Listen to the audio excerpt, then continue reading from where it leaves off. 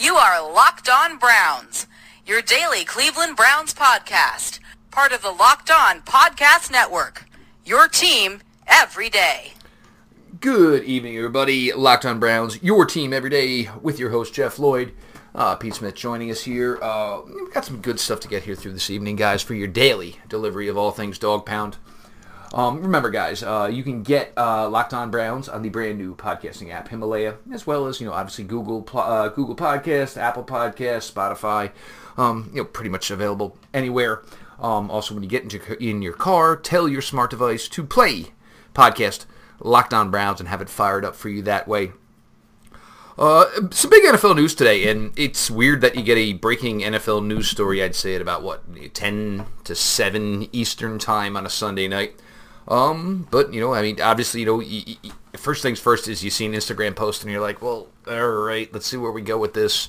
But then, Rappaport and, Schefter and a guy like Robert Gronkowski, you're going to call it quits. I mean, I don't know if it's a stunner in the sense of, everybody who knows the guy and all he's been through.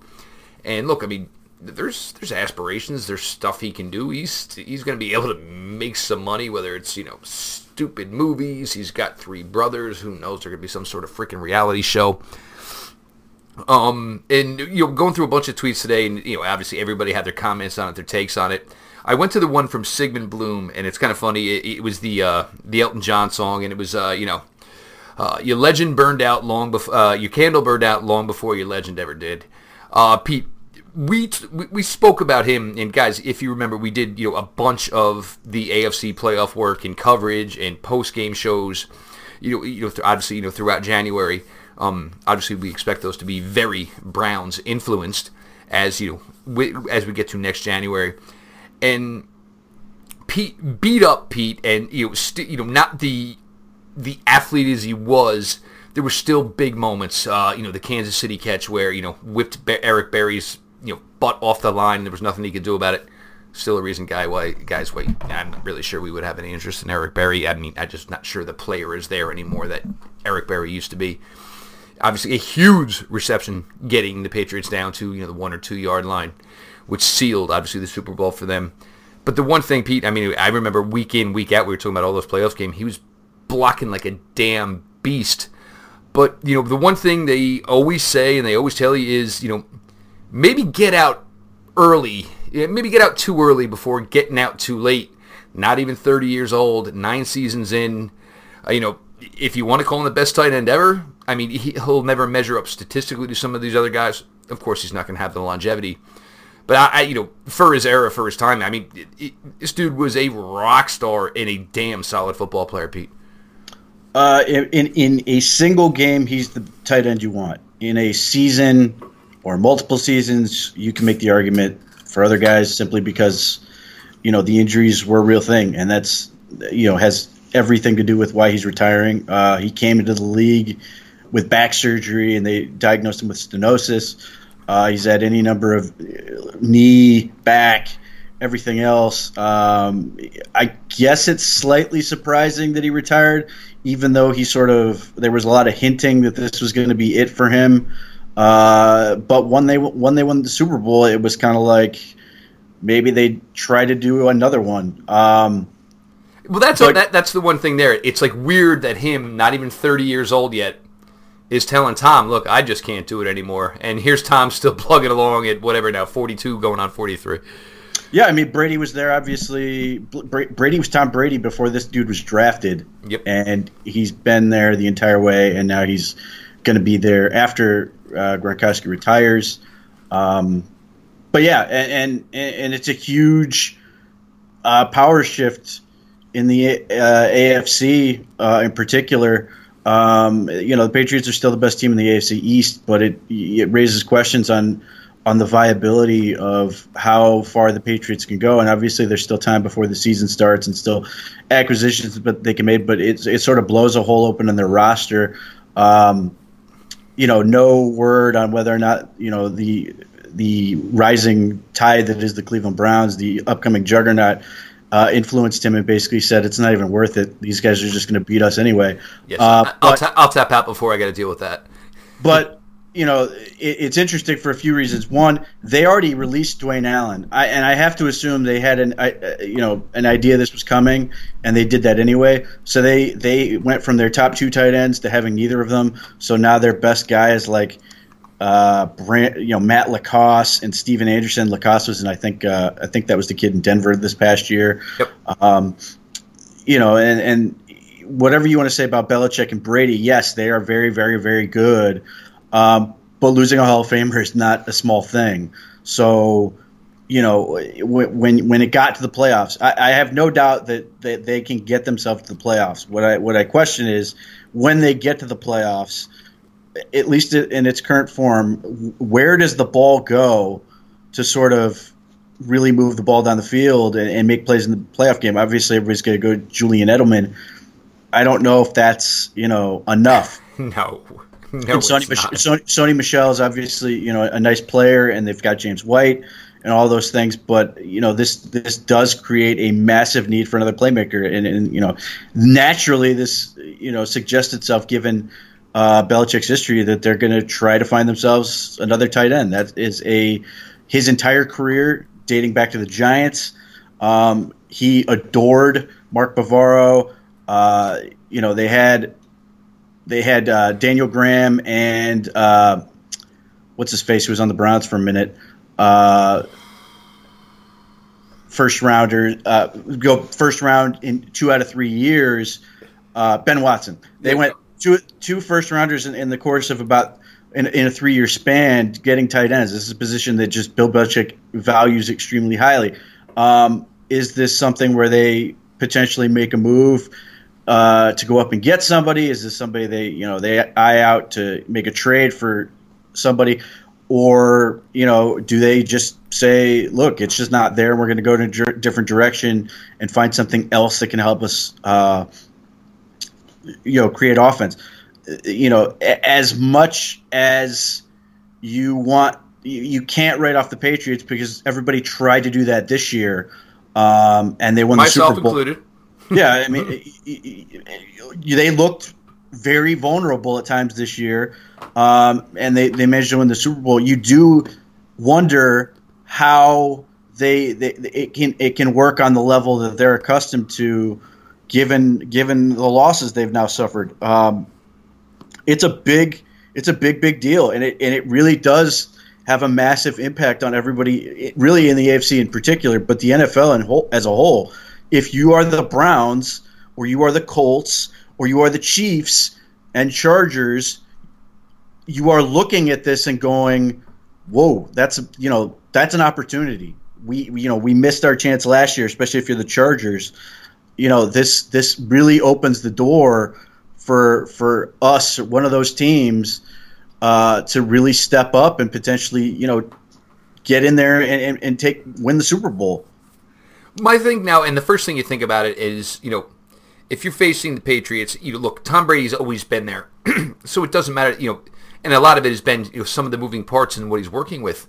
But what scares the living hell out of you offensively? They just lost their left tackle. Gronk retires. Sony Michel had a ridiculously solid playoff run. But that's, you never look at a running back to say, all right, well, that's going to get us back to the AFC Championship. That's going to get us back to, 7th, 8th, 9th Super Bowl. Very thin now. And look, Julian Edelman's a fine player, and Super Bowl was ridiculously good, but, a lot of that does come. You have to put so much attention on Rob Gronkowski.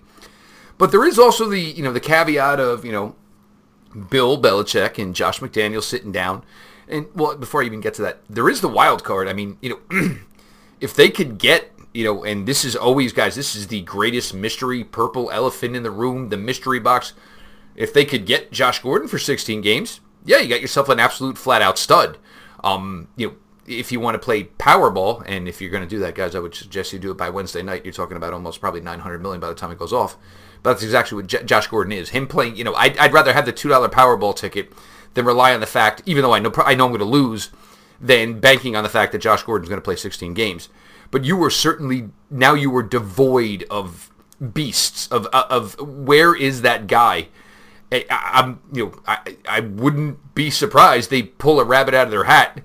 And one name that scares me right off the bat, Pete, And it only, I mean, and I'll just take it from the AFC North.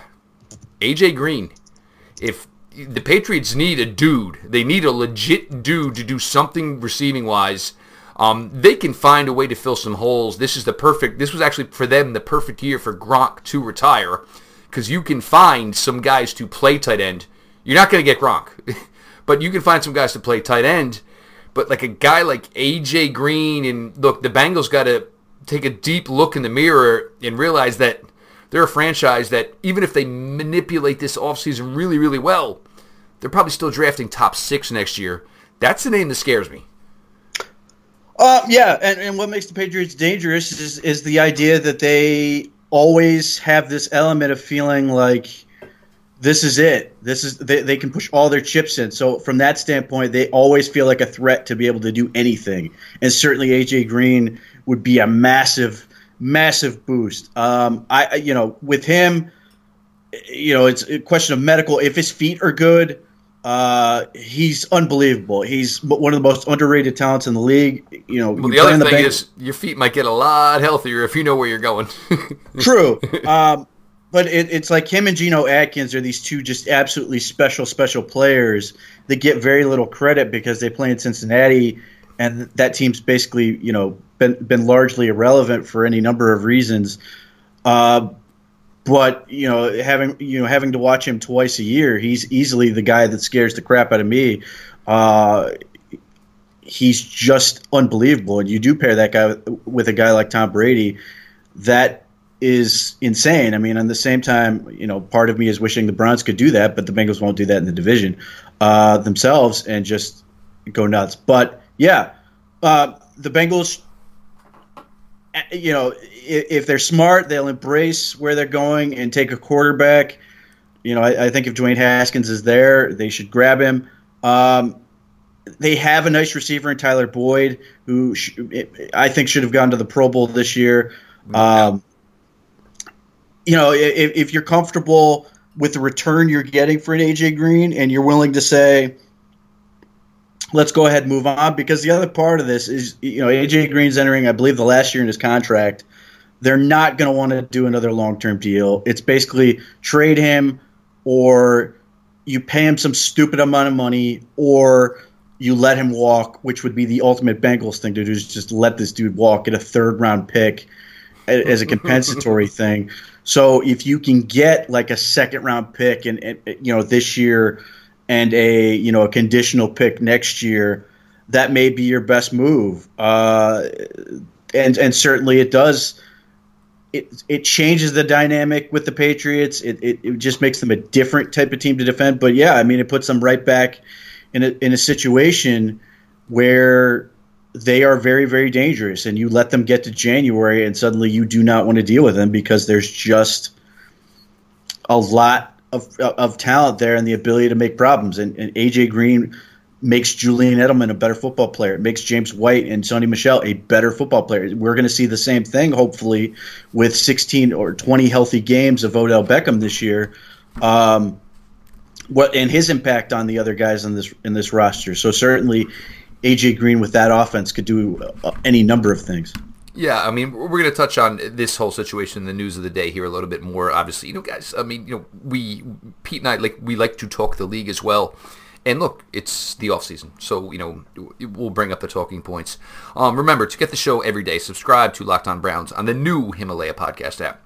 In an ever-expanding podcast world, you need Himalaya with their personally curated playlists and new features every day.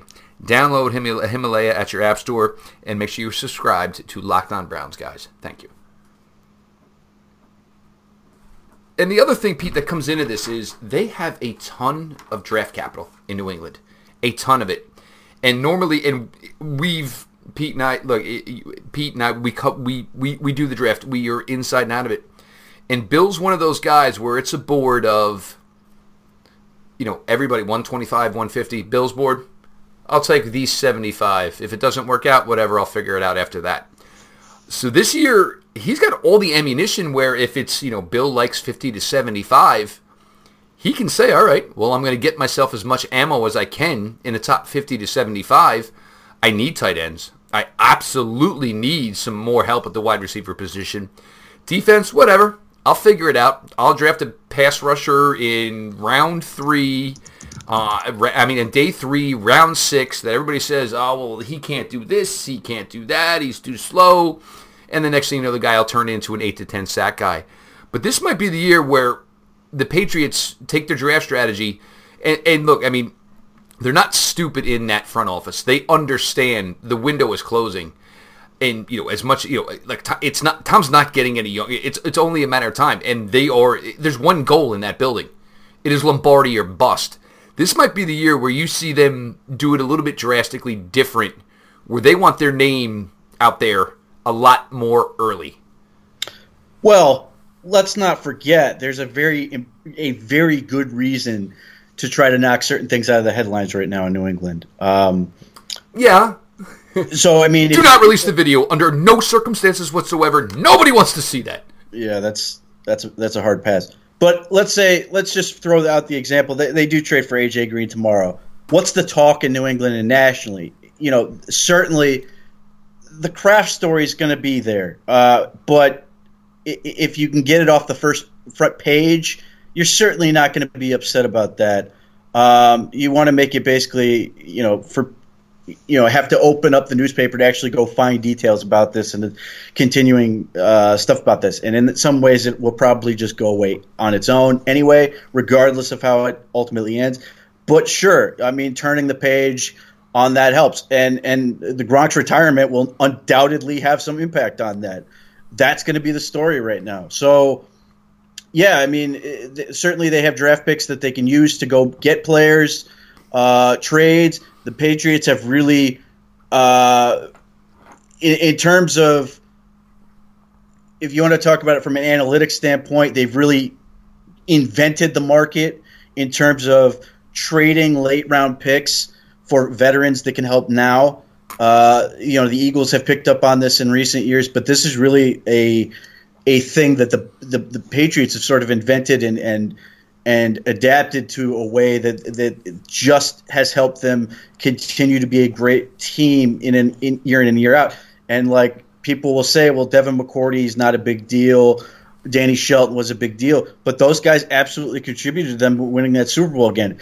Are there going to be situations now this year, whether it's the Bengals, whether it's, let's say they go out and get a guy like Tyler Kroft, for example, or a player like that they get more veteran help, they get more guys that can help them now, and there are these teams that it's not even tanking really, it's just sort of maximizing what you are.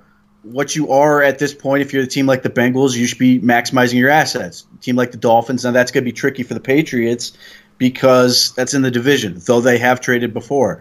There are teams, in an injury in camp or whatever could put another team down that path where they basically realize this is not going to go somewhere good. Time to get out, time to move on, get out of some bad contracts or some older players, get some more assets, and build towards that direction. That is an easy way for the Patriots to build now. And the other part of that is if the Patriots are going to draft, and certainly they're going to have some picks, they're going to get guys who either impact right now or play a role right now. I don't think they have too much in the mindset of, we'll get this guy and he can develop in a few years, with the possible exception if they love a quarterback. I don't think it'll happen, but they may grab one just to hit. This not really the class for it, but it's out there. So yeah, they become really, as much as this is the Raiders draft, it really becomes the Patriots sort of off season from here on out because they are dangerous and that they could really do anything. And that's just when you look at franchise and stability and how it's run. And look, and this is probably the reason if you're outside of New England, you hate them because you hate when somebody just does something so stinking right and everything seems to fall in their lap. Obviously, Jason McCourty, prime example of that. And he'll stick around, and they just find a way to work with what they have. But now they're in a spot where it's they need a couple of things. So look, the tight end group, sure. Whether it's T.J. Hawkinson's a great name. I don't know how you're going to get there. Noah Fant becomes interesting. Like you said, a Tyler Kroft. Do you start beating on the doors down in Tampa Bay and saying, well, look, you got O.J. Howard. Do you really need Brate? That's a good name for that. Cameron Brate would be a nice way for them to sort of... It's one that scares the hell out of you. Yep.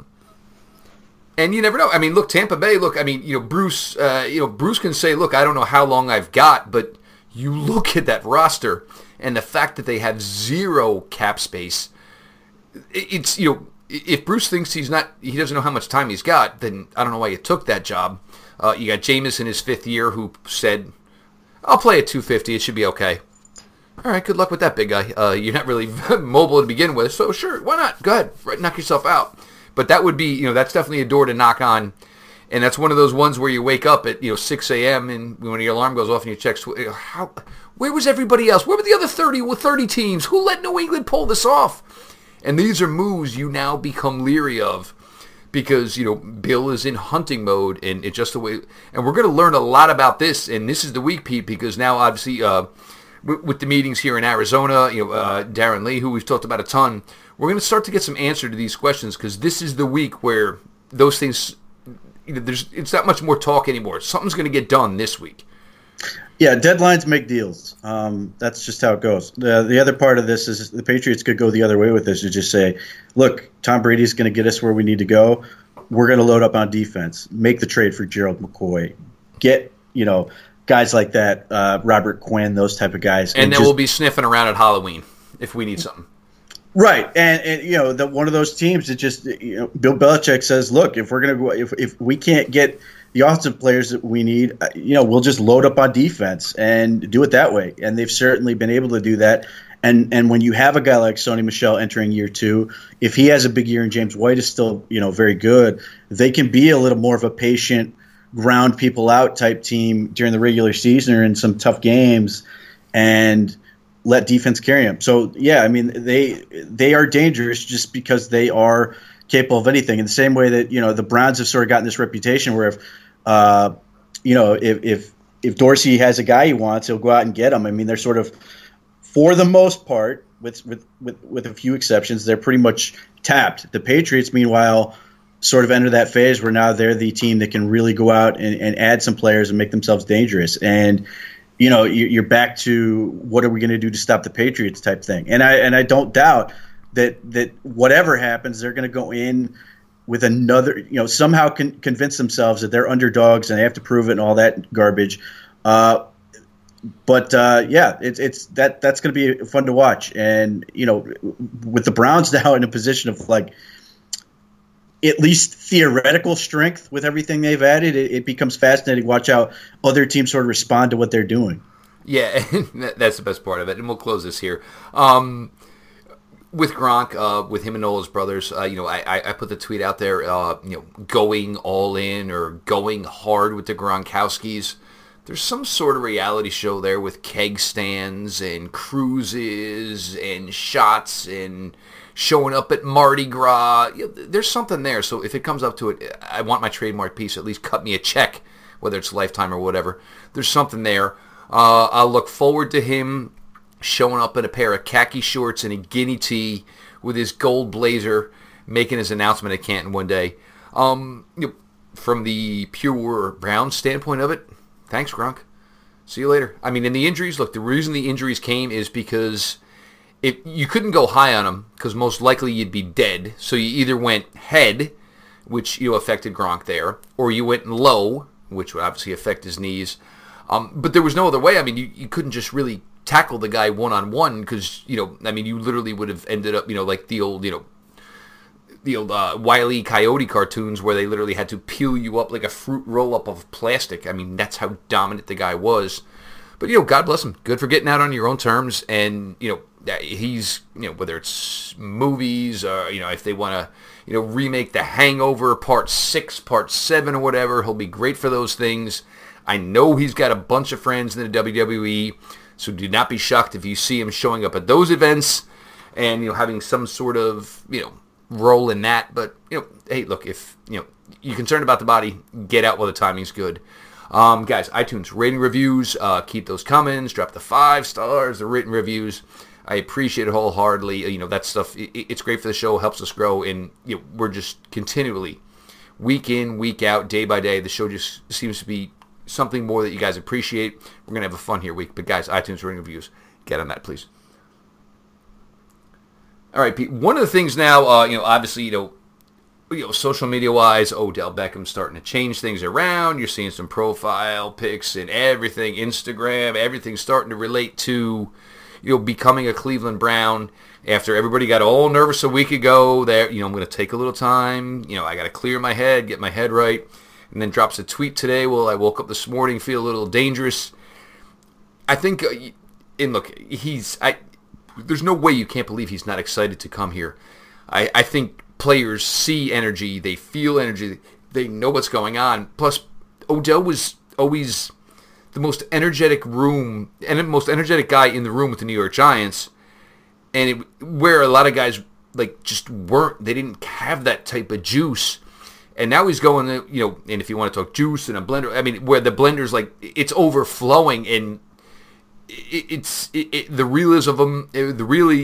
realism of it all. And the fact that, a week from Monday, there's going to start to be some, off-season activities. It's just, I'm assuming, I don't know when there's going to be a press conference. Maybe it'll be that Monday morning, because I'm not sure how much is going to go on, obviously, with the meetings in Arizona this week. But we're getting close to where it's going to start to pop off, and the excitement level, Pete, is just going to jump up even more. Sure. We didn't talk about it. I didn't care. You didn't care about any of the social media nonsense. Basically, wake me when we get to practice. But so much of this happens. They put stuff out there, and it's cryptic. And I think a lot of it is just because they know everybody's sitting there just feeding off it, waiting for the next one. Oh, I'm sure that's part of it. But it's just there's plenty to sort of look at and focus on in terms of the Browns without getting caught up in that nonsense, like I said, until he's missing practices or something, saying that this is not going to, saying I don't want to play here or whatever, it wasn't anything to get worked up about. But on the other hand, it will be nice. I don't really care about the press conference, but it's another one of those things that sort of helps it feel real. He'll put out a few quotes that'll make everybody gush and love life and all wax that a little stuff, poetic about Baker and that's right. it. Woo! There's no more tickets to sell, but everybody will be excited. Right. So, for me, it basically beyond, basically I want to get to the point where he's catching passes from Mayfield. I'm waiting for some, whether it's Florida or California or whatever, where those guys get together and they're throwing passes. I'll get excited about that, and then it'll be on to practice and stuff. I'm past the point of worried about what people are saying. When you make this move, the thought is how fast can the season get here? That's where we're at right now, and with the draft in the middle, that's the stage we're at now, and it's basically, yep, he's in the fold, on to the next thing, and the next thing for us is the draft, and that's, the big focus, because they've got issues they have to figure out. Oh, there's no doubt. But look, he's in, and this was always going to be the case, and you look at the New York Giants situation and where he is now, and I know, and from people I talked to with Giants media, a lot of it is there's guys in that Giants locker room who felt there is no window. If Eli Manning is the guy, we're just playing through these seasons until we hopefully find the guy. And, you're asking, a guy like Dave Gettleman, the dinosaur, to be the guy to find that guy. Who knows? There's no way of knowing it. But look, he's ours now. You're going to pair him. And it's, when you look at whatever personnel you want to look at, whether it's 11, 12, and it's staggering, and it'll be nice to start to see some of it come to fruition. And these I'm going to tell you right now, these were workouts Odell did not do normally with the New York Giants. He would do his thing in LA, and this is where we'll see. Is Jarvis Landry that key to him? Is Baker Mayfield that key to him? When we get to these, OTAs, off-season workouts, if Baker's here, guys, that is a really, if Odell is here, this is a really good sign, Pete. Yeah, beyond the fact, whatever you want to say about Odell Beckham, there's an element of, he was good and proven and sort of knew what to expect of Eli Manning, and Eli Manning's awful anyway, so, what did you really need to say? But, when it comes to Baker Mayfield, there's the element he doesn't, he hasn't caught passes for Baker Mayfield, and he may not be used to the fact they keep hitting him right in the hands. But the other part of this, and I don't know if this is part of why Odell Beckham took his sort of week-long sabbatical from social media, is as much pressure and as much of a fishbowl as there was in New York, there was always a sense that the Giants were going to be bad, whereas he's being sort of looked at as, the guy who's going to sort of take the Browns to the next level, and the pressure that comes with that. And I think, some of that, time away may have been sort of adjusting to that reality. So pressure's on. There's Myles Garrett. There's Baker Mayfield. You can't. Not that Odell made him, but there's no excuses now. This team is expected to go 13-3, 14-2. And the other part is the Giants had 2 Super Bowls in recent years. They've got a whole bunch of them in all, but they're sitting on 2 Super Bowls where you're looking at a team like Cleveland who's been to the playoffs once in the past, since 1994. So there is added pressure. And if for whatever reason Beckham isn't at, insert meaningless, OTA or whatever, it's going to be a talking point. People are going to discuss it, and what does it mean? And, is this an issue? Is it the contract? Is he unhappy and all this stuff? When he maybe just has a different way of getting ready for the season. I'm not saying it's right or wrong, but that may just be how he operates. So everything with him is going to be to a point where it's going to be insufferable. So, just from my standpoint, I'm hoping he's at those things just so it's one less thing for people to freak out about or worry about or anything that's, undue nonsense. So we'll see. That's hopefully what happens. And maybe he's looking at it the same way where he's like, basically, it's not worth the grief not to be at these things, just to go ahead and get it done. And, hopefully Baker Mayfield can be a part of, why he wants to be there. And it's not like dragging, kicking, and screaming. It's more excited to get there and what this setup's going to be like. He and Pat Shurmur, whether anyone wants to admit it or not, did not get along. No, that's out there. Shurmur needed Gettleman and needed ownership to sign off, and they eventually bit the bullet. Okay, guys, good luck. And certainly that's a relationship that Freddie Kitchens is going to have to figure out. But at the same time, I expect he was right there with John Dorsey being excited about getting him in there. So it's not a situation where you have a coach that's sort of uneasy with the player. You have everybody sort of, on the same wavelength, positive about this, and trying to make this work. So hopefully that gets things going where they need to be, where Beckham feels like this is going to be good for him, and he feels like it's going to go somewhere this year where maybe he didn't feel like it was with the Giants the past 2 years. Well, and that was the thing, though. But last year and last offseason and all of these things, it was more of I want my money. I want my extension. I want my money, and I want it now. And the Giants dragged their feet well into the summer before they finally did it, and they did. But that was that there. Now it's in, and this is where we'll see. And you guys, we'll see how key the Jarvis Landry relationship is. We'll see how tight the Baker Mayfield relationship is.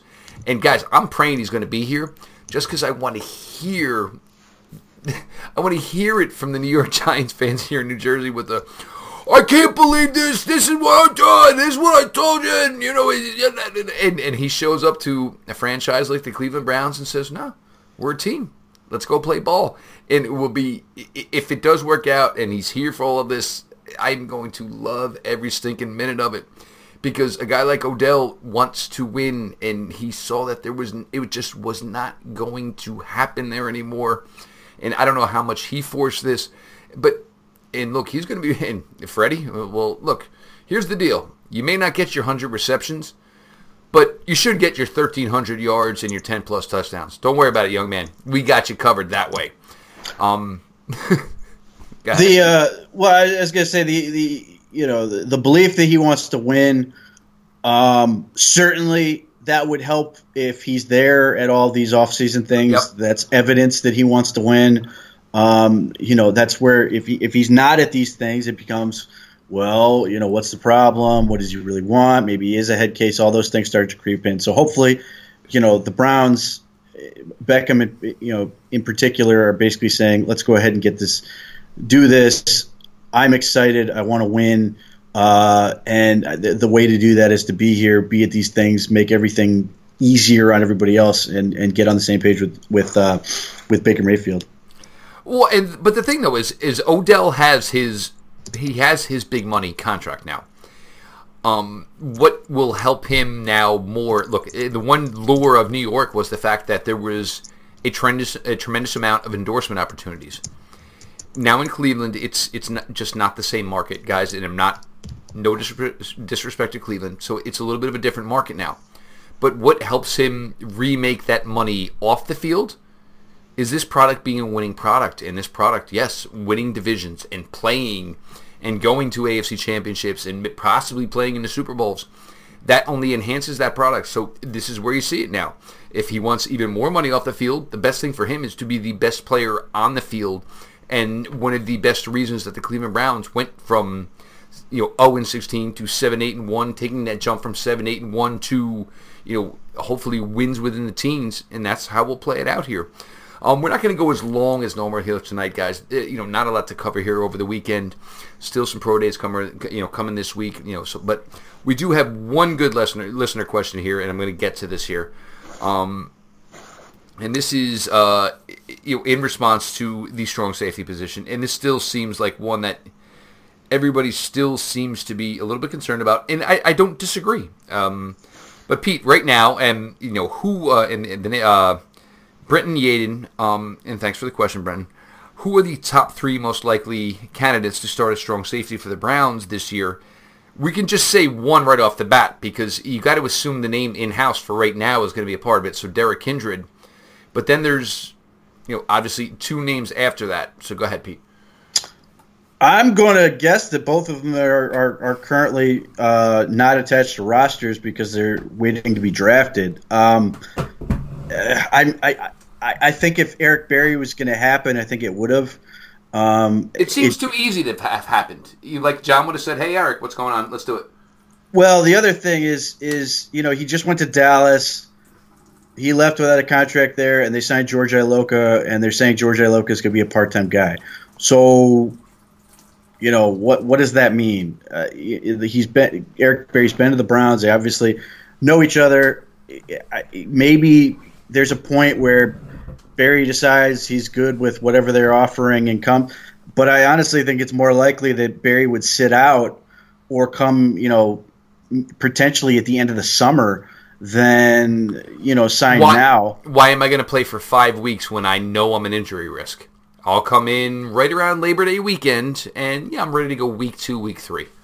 Right, and I from my mind, if that's the way he wants to do it, I'd let him go elsewhere. But there's obviously a lot of risk there, and you have to do your due diligence, and your medical people have to be very happy with what they see and all that stuff. So to me, the guy who stands out to me is the guy they want. I think the dream situation for them is Chauncey Gardner-Johnson from Florida. I'll say him, even though I don't think he's going to make it to 49. But if he does escape into the second round, I could easily see the Browns trade up for him. As much as you hate trading Jabril Peppers to then go get a guy like Jabril Peppers, Chauncey Gardner-Johnson is a really, really tantalizing prospect. He does those things like playing that slot linebacker position, can play in coverage, has a ton of size, is really aggressive physically, has a ton of athleticism, and he's got a ton of size. He's 210 pounds. He's a big dude. That can be a true strong safety, can come down in the box and do things, can play in coverage in the slot. I don't think he's a guy you immediately pencil in as a starter. It would probably still be Kindred, but if he comes along quickly, he can be a really, really nice player. And you can use him a lot of the ways that, I think the Chargers used a guy like Derwin James with that type of size and all the creativity they had with that, which is part of the reason I don't think he's going to make it out of the first round, is I do think there's going to be that effect, that carryover. But the other guy is, I'll say Taylor Rapp. Throw me a bone on a Sunday night, Pete. You're such a nice guy. I don't love him. I understand he makes a lot of sense from a style standpoint. He is a very good tackler. He's not Buddha. He's not Buddha Baker. He's a little bit different. He's more. But go ahead. He has a lot of traits that, if you want a guy who can play down in the box, can do all those things. All of this is assuming, this is really what Steve Wilks want. The dream for me is obviously want Thornhill, who's more corner than safety, really, and that they want that third guy who can do all of those things. But my guess is they probably want a guy with a little more heft, a little more physicality at that position. I will agree with you on Chauncey Gardner-Johnson. But here's the thing, though. If you want to try to somewhat replicate the role that the strong safety – and, guys, Wilks isn't going to give us his playbook, so we're just trying to fill in holes. So Juan Thornhill does figure in there, and his pro day this week, I do believe, is Thursday on the 28th. Guys, if you're looking for a sleeper name, if our Justin Lane dream dies, there is a Tim Harris at a UVA. Injured a lot during his career there, but a lot of it was all upper body. That's going to be an interesting thing to look out for on March 28th. And it still seems weird, Pete. It's still going on. These pro day numbers don't seem to be matriculating out like they have in years past. Tim Harris, UVA, 6'10". I'm sorry, 6'10". Wow. Yeah, he's a beast. He's Zion. He's Zion. But 6'2", 205, big length, big athletic ability. Probably a guy you would get on day 3. But that's going to be a name to watch with the Juan Thornhill pro day on Thursday. Juan, you might not see much. I mean, we're hoping we're going to get the agility numbers. And please, I mean, you always like to have all these numbers on these guys. But we'll see with Juan. But if you want to go with a Kindred and another combo, Juan Thornhill will fit into that. But, Chauncey Gardner-Johnson, if you're looking for a straight upgrade from Derek Kindred, this is that type of guy. Actually just had a baby a couple days ago. It gets weird. Some of these older types, that's not a great thing for them. For me, no. With the Kalen Saunders thing, if you don't know the kid well enough, you assume here's a kid all of a sudden now who's very, very committed to being extremely good at his craft. So there should be some nice options at 49. You should have, if we get to late April with Duke and Agba still here, obviously 8 draft picks who will never make the draft. There's no way 8 guys drafted will make this team. You have plenty of ammunition to trade up. But it's a nice safety group, Pete, in that, obviously, I guess what it is, mid-second round. There should be some names there, hopefully, or otherwise you're just going to bag a really steal-it cornerback or a really steal-it wide receiver. Right. I mean, if the safeties dry up, that's going to help them. Right. I mean, there's just a ton of them. We mentioned Juan Thornhill, Chauncey Gardner-Johnson, Jonathan Abram should still go high, even though he's more of a box-type guy. And Nasir Adderley is going to go very high. He's a free safety. Darnell Savage is probably in that 2 to 3 range. I really like Saquon Hampton out of Rutgers. I don't know where he's going to go, but I think he's a legit prospect. Pete Jockin, a Rutgers guy. This is the weirdest thing ever. And the other guy that I could see making some noise, for the Browns, if they're sitting there and they haven't gotten a guy they like earlier, is Kari Willis from Michigan State, who's another nice prospect that has those traits. But again, he's probably more redundant with a guy like Kindred. I do think they want more of a coverage guy. Certainly, Juan Thornhill is sort of the exact opposite of what Kindred does, whereas Chauncey Gardner-Johnson's a lot like, I think, what Peppers did. Maybe a little further along in the coverage standpoint than Peppers was coming out, but probably not as good in the run game stuff, but man, he comes up and he makes plays on the football, and he's a willing tackler. So he may go really, really high, in that he may go in the first round, in that he's 21. He's just under 5'11" and 210 pounds. That's a big boy who's running a 4.48 with a lot of speed. But yeah, Virginia's pro day is big for a number of reasons. But this, for me, it's in addition to Juan Thornhill, it's I finally get to see who was right in terms of Olamide Zaccheaus. Why has this guy been slept on? Why are people still insisting he's not very good? If he comes out and tests really, really well, not only does he help himself and add another in that Isabella, Penny Hart, those type of guys group, but he becomes a really interesting player that I think the Browns could target on day 3 as another weapon type guy that could just do a little bit of everything. Florida State pro day this week. North Dakota State, I don't think anybody's too big this year. BYU, Ole Miss. I'll give you one, and I'll give you one from Florida State pro day, and this is a Matt Waldman favorite.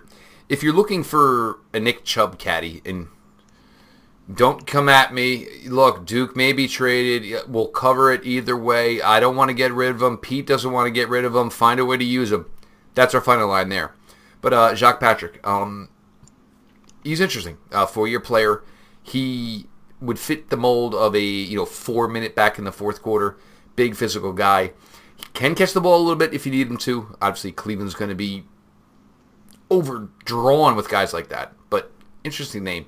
And when Matt Waldman gives the seal of approval for a guy that I like, it makes you, gives you a double wink. Right. TCU this week, LJ Collier maybe he retests and tries to fix a few things, improve some testing there. Virginia Tech, Washington, which has a number of particularly defensive prospects, and Stanford. Stanford's not until the 4th, and then you're going to get some of these, But we need something. JJ Arcega-Whiteside, we need something soon, bro. Right. And you're going to get, Alabama's second pro day. I don't know if Jalen Ferguson's going to find another pro day to work out at or whatever, but there's a lot of guys out there. Washington State, early April. But yeah, I mean, we're still waiting on numbers. We're still having these things matriculate in. Small school prospects are coming in also slowly. Like, for example, let me see. I've got first. Why are you bringing it up? Okay, go ahead. My guy from Akron showed up. That's 2 guys from Akron that look to be draftable. But the other guy that I came across, I have everything but his height and weight of all things, is Neil O'Connor from New Hampshire, is a slot receiver. Really good athleticism traits there. Well, Jalen Ferguson, I'd like to see him run a 3 cone at the mid 250s as opposed to 271. It's fine. I mean, look, we're beyond the point now where Jalen Ferguson is drafted as a starting pass rusher.